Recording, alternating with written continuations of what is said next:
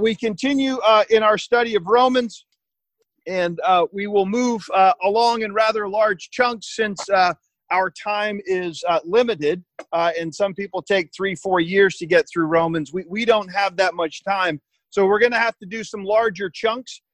This morning we're going to read verses 17 through 29.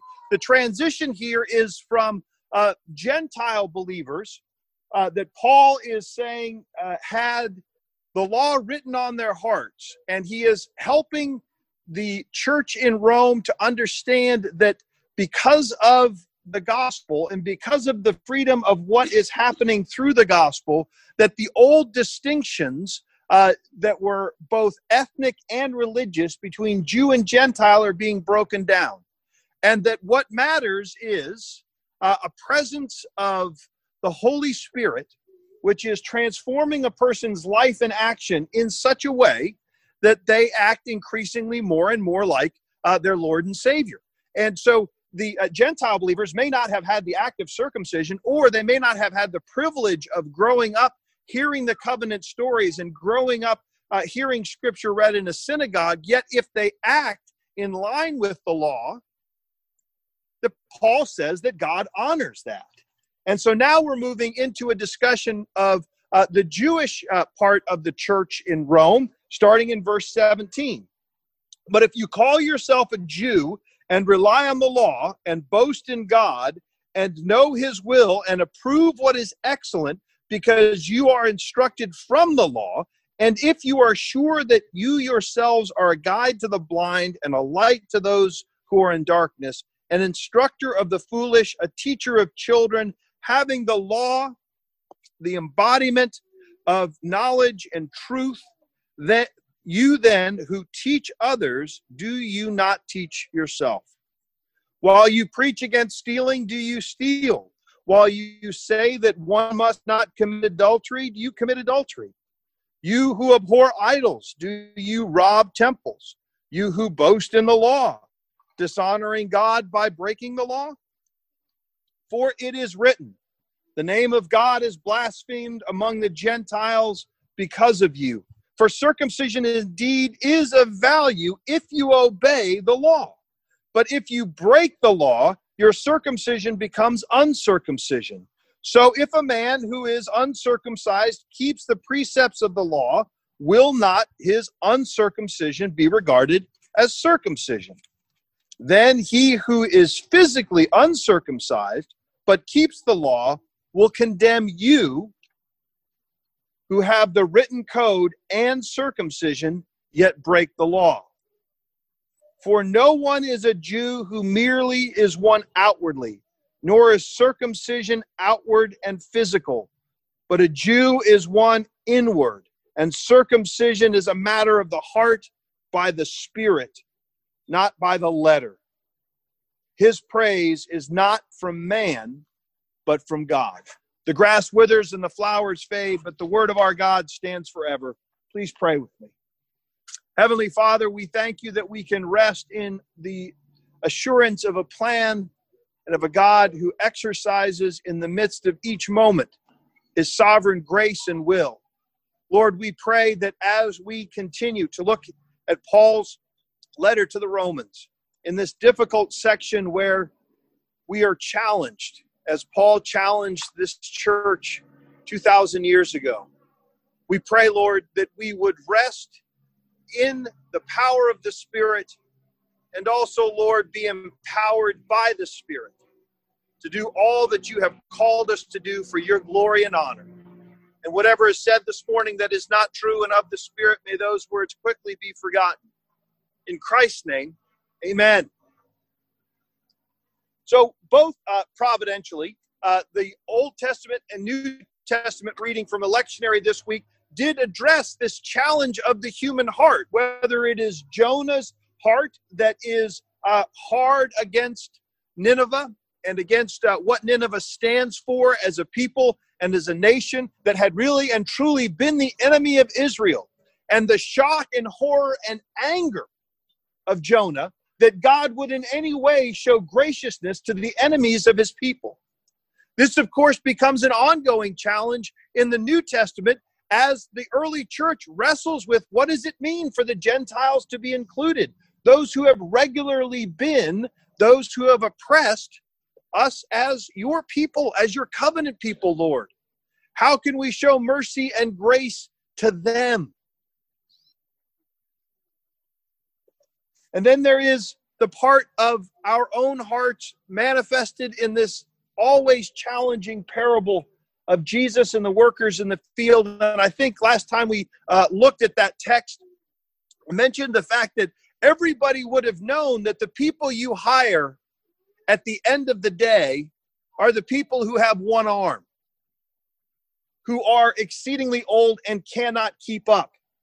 That when you go out and you select day laborers, you select the ones that look like they can get the work done quickly and produce the most profit possible for the farmer.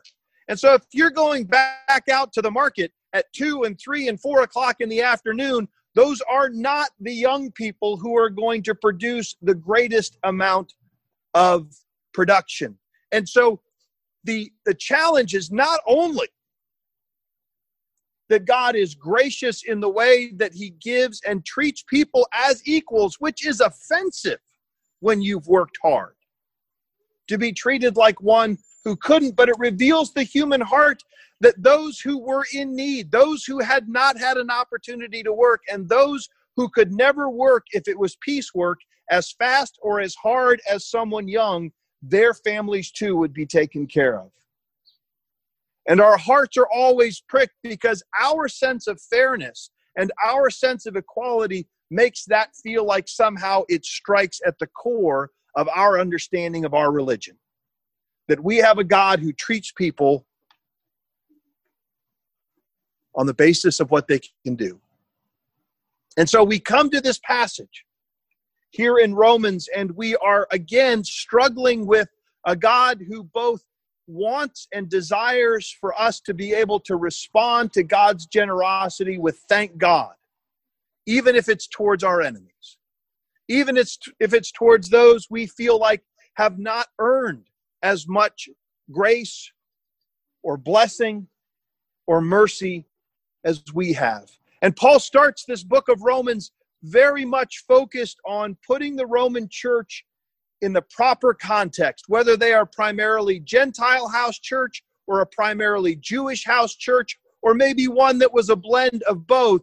Paul is writing to this half dozen small congregations in Rome, trying to establish again the need for God's work and a recognition of who and what they are. And this is fundamental to Scripture. We are people who have the book of Genesis, which tells us very quickly that some of our greatest heroes had horrific failures. We are a people whose Old Testament book includes the book of 1st and 2nd Samuel, 1st and 2nd Kings, 1st and 2nd Chronicles.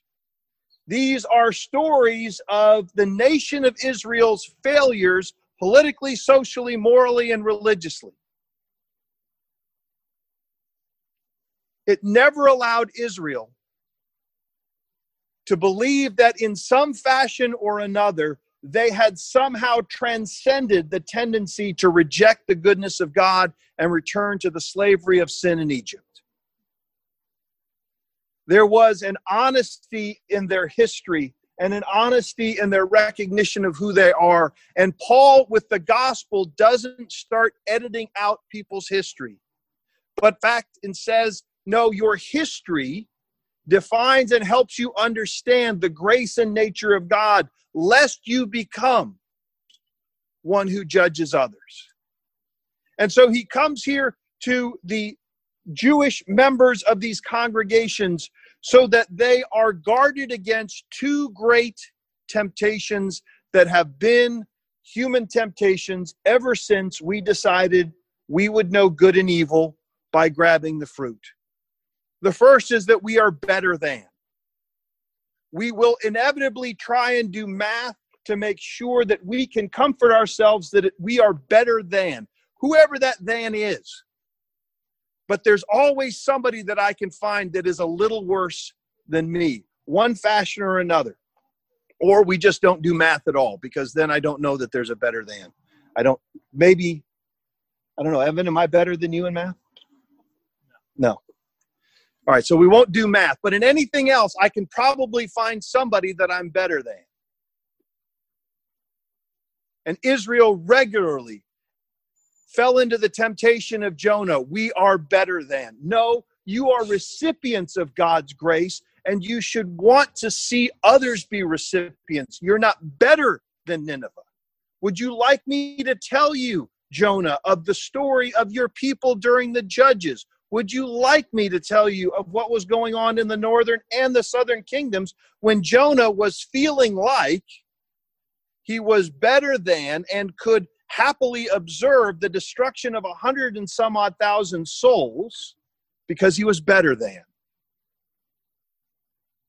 Do you think you're better than because you've been circumcised, because you've had the law, or do you find yourself doing the very thing? Now, Paul isn't suggesting that every Jewish person was stealing, or every Jewish person was having an affair, or every Jewish person was stealing from temples in one way or another. And this is the challenge we often face as we wrestle with individual and corporate sins. But there is a reality that, particularly as those who claim the light of Christ, when we sin in a way that the world sees, and it impacts their view of who God is. It's not just the ministers falling, which is often devastating to the witness of Christ, but it is all of us. Paul is saying that there is not a person in the church who is exempt from bearing the name of Jesus in such a fashion that when we do the things we preach against, when we do the things that we believe bring light, and our response to being confronted with that is, what about? Which is the second great temptation, right? Is that when I am faced with the fact that I'm not better than, evidence that I am like you and you are like me, and I am like the Gentiles. Well, I am a Gentile. I am like whoever I would like to think I'm better than. The human temptation, of course, is to say, what about? It's what Adam does. Adam, who told you? Well, what about the fact that you made her and she tempted me? Eve, what did you do? Well, what about this snake? And what about, you see, the inability to let it sit, to address the sin. The question isn't whether or not we're going to sin. The question is, in what way do we deflect? We still live in a time where we comfort ourselves individually, as a corporate church, even sometimes nationally, that at least we're not as bad as. And when we are confronted with our own challenges, but what about? What about? Paul is a man of the book, a man who understands that his people came from a small and unimpressive group of slaves, that they were freed by the mighty act of a God, not because of anything they could do for themselves, but because of what needed to be done for them. A loving and redeeming God who brings freedom to his people and whose law is defined by love God and love your neighbor as yourself. So every time we read about this law, Jesus has already unpacked it for Paul and the rest of us in the Gospels. This law is a law that guards our hearts against those things which would rob us of freedom. And those things that when we're confronted by them, we should resist the temptation to say, at least I'm not quite as bad as somebody else, or to deflect, well, what about your sin? What about those other people? Paul wants to break the slavery that will not allow us to deal with our own need for Christ and the power that he gives us. And so in verses 17 through 24, these are current events. These are things the church in Jerusalem are wrestling with at this moment. That he's referring back to that litany of sins that he so starkly laid out in verses 26 through the end of chapter 1. All of those painful realities of how our own twistedness turns into not just a perversion of the gifts of sexuality, but also to our perversion of our interaction with one another. All manner of unrighteousness, covetousness, malice, envy, murder, strife, deceit, gossip, slanderers, haters of God. And that means functionally haters of God.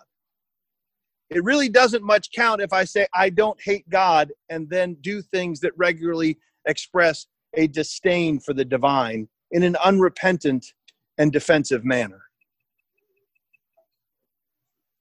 Verse 17 through 20 embodies proverbs like wisdom, an application of the law in a fallen world. Look, if you will, at verses 17 through 20 in chapter 2. You call yourself a Jew, you rely on it, you boast in what God is doing. Amen and amen, we should. Because you instruct from the law. Just think of Proverbs 8 and the presence of wisdom at the very foundation of creation. You who instruct in the very fabric and nature of reality itself. How God functions, the laws of morality, the laws of truth and love and righteousness, which are embedded in nature, and the rhythms of God as gravity is. God promises us time and time again that even when wickedness looks like it wins, righteousness will in the end be justified and be recognized as such. And wickedness that looks like it's getting away with everything will at some point be brought to an account by God. That's the deeper wisdom, not the pragmatic moment by moment. And so do you teach to people who are blind to the realities and nature of who God is, a light to those who are in darkness, an instructor to the foolish? Again, just think of all of the Proverbs language that talks about wrestling with the fool, the different kinds of fools that there are. There is the ignorant fool. There is the aggressive fool who seeks to judge the other. There is the malice fool who desires to see the others destroyed. All three of those fools are unpacked in Proverbs over and over again.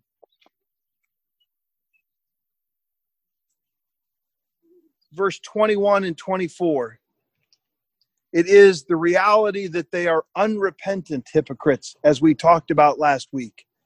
The point is not God calling people to perfection in the sense that that is the only way in which his name will be praised, or that's the only way in which they will be saved.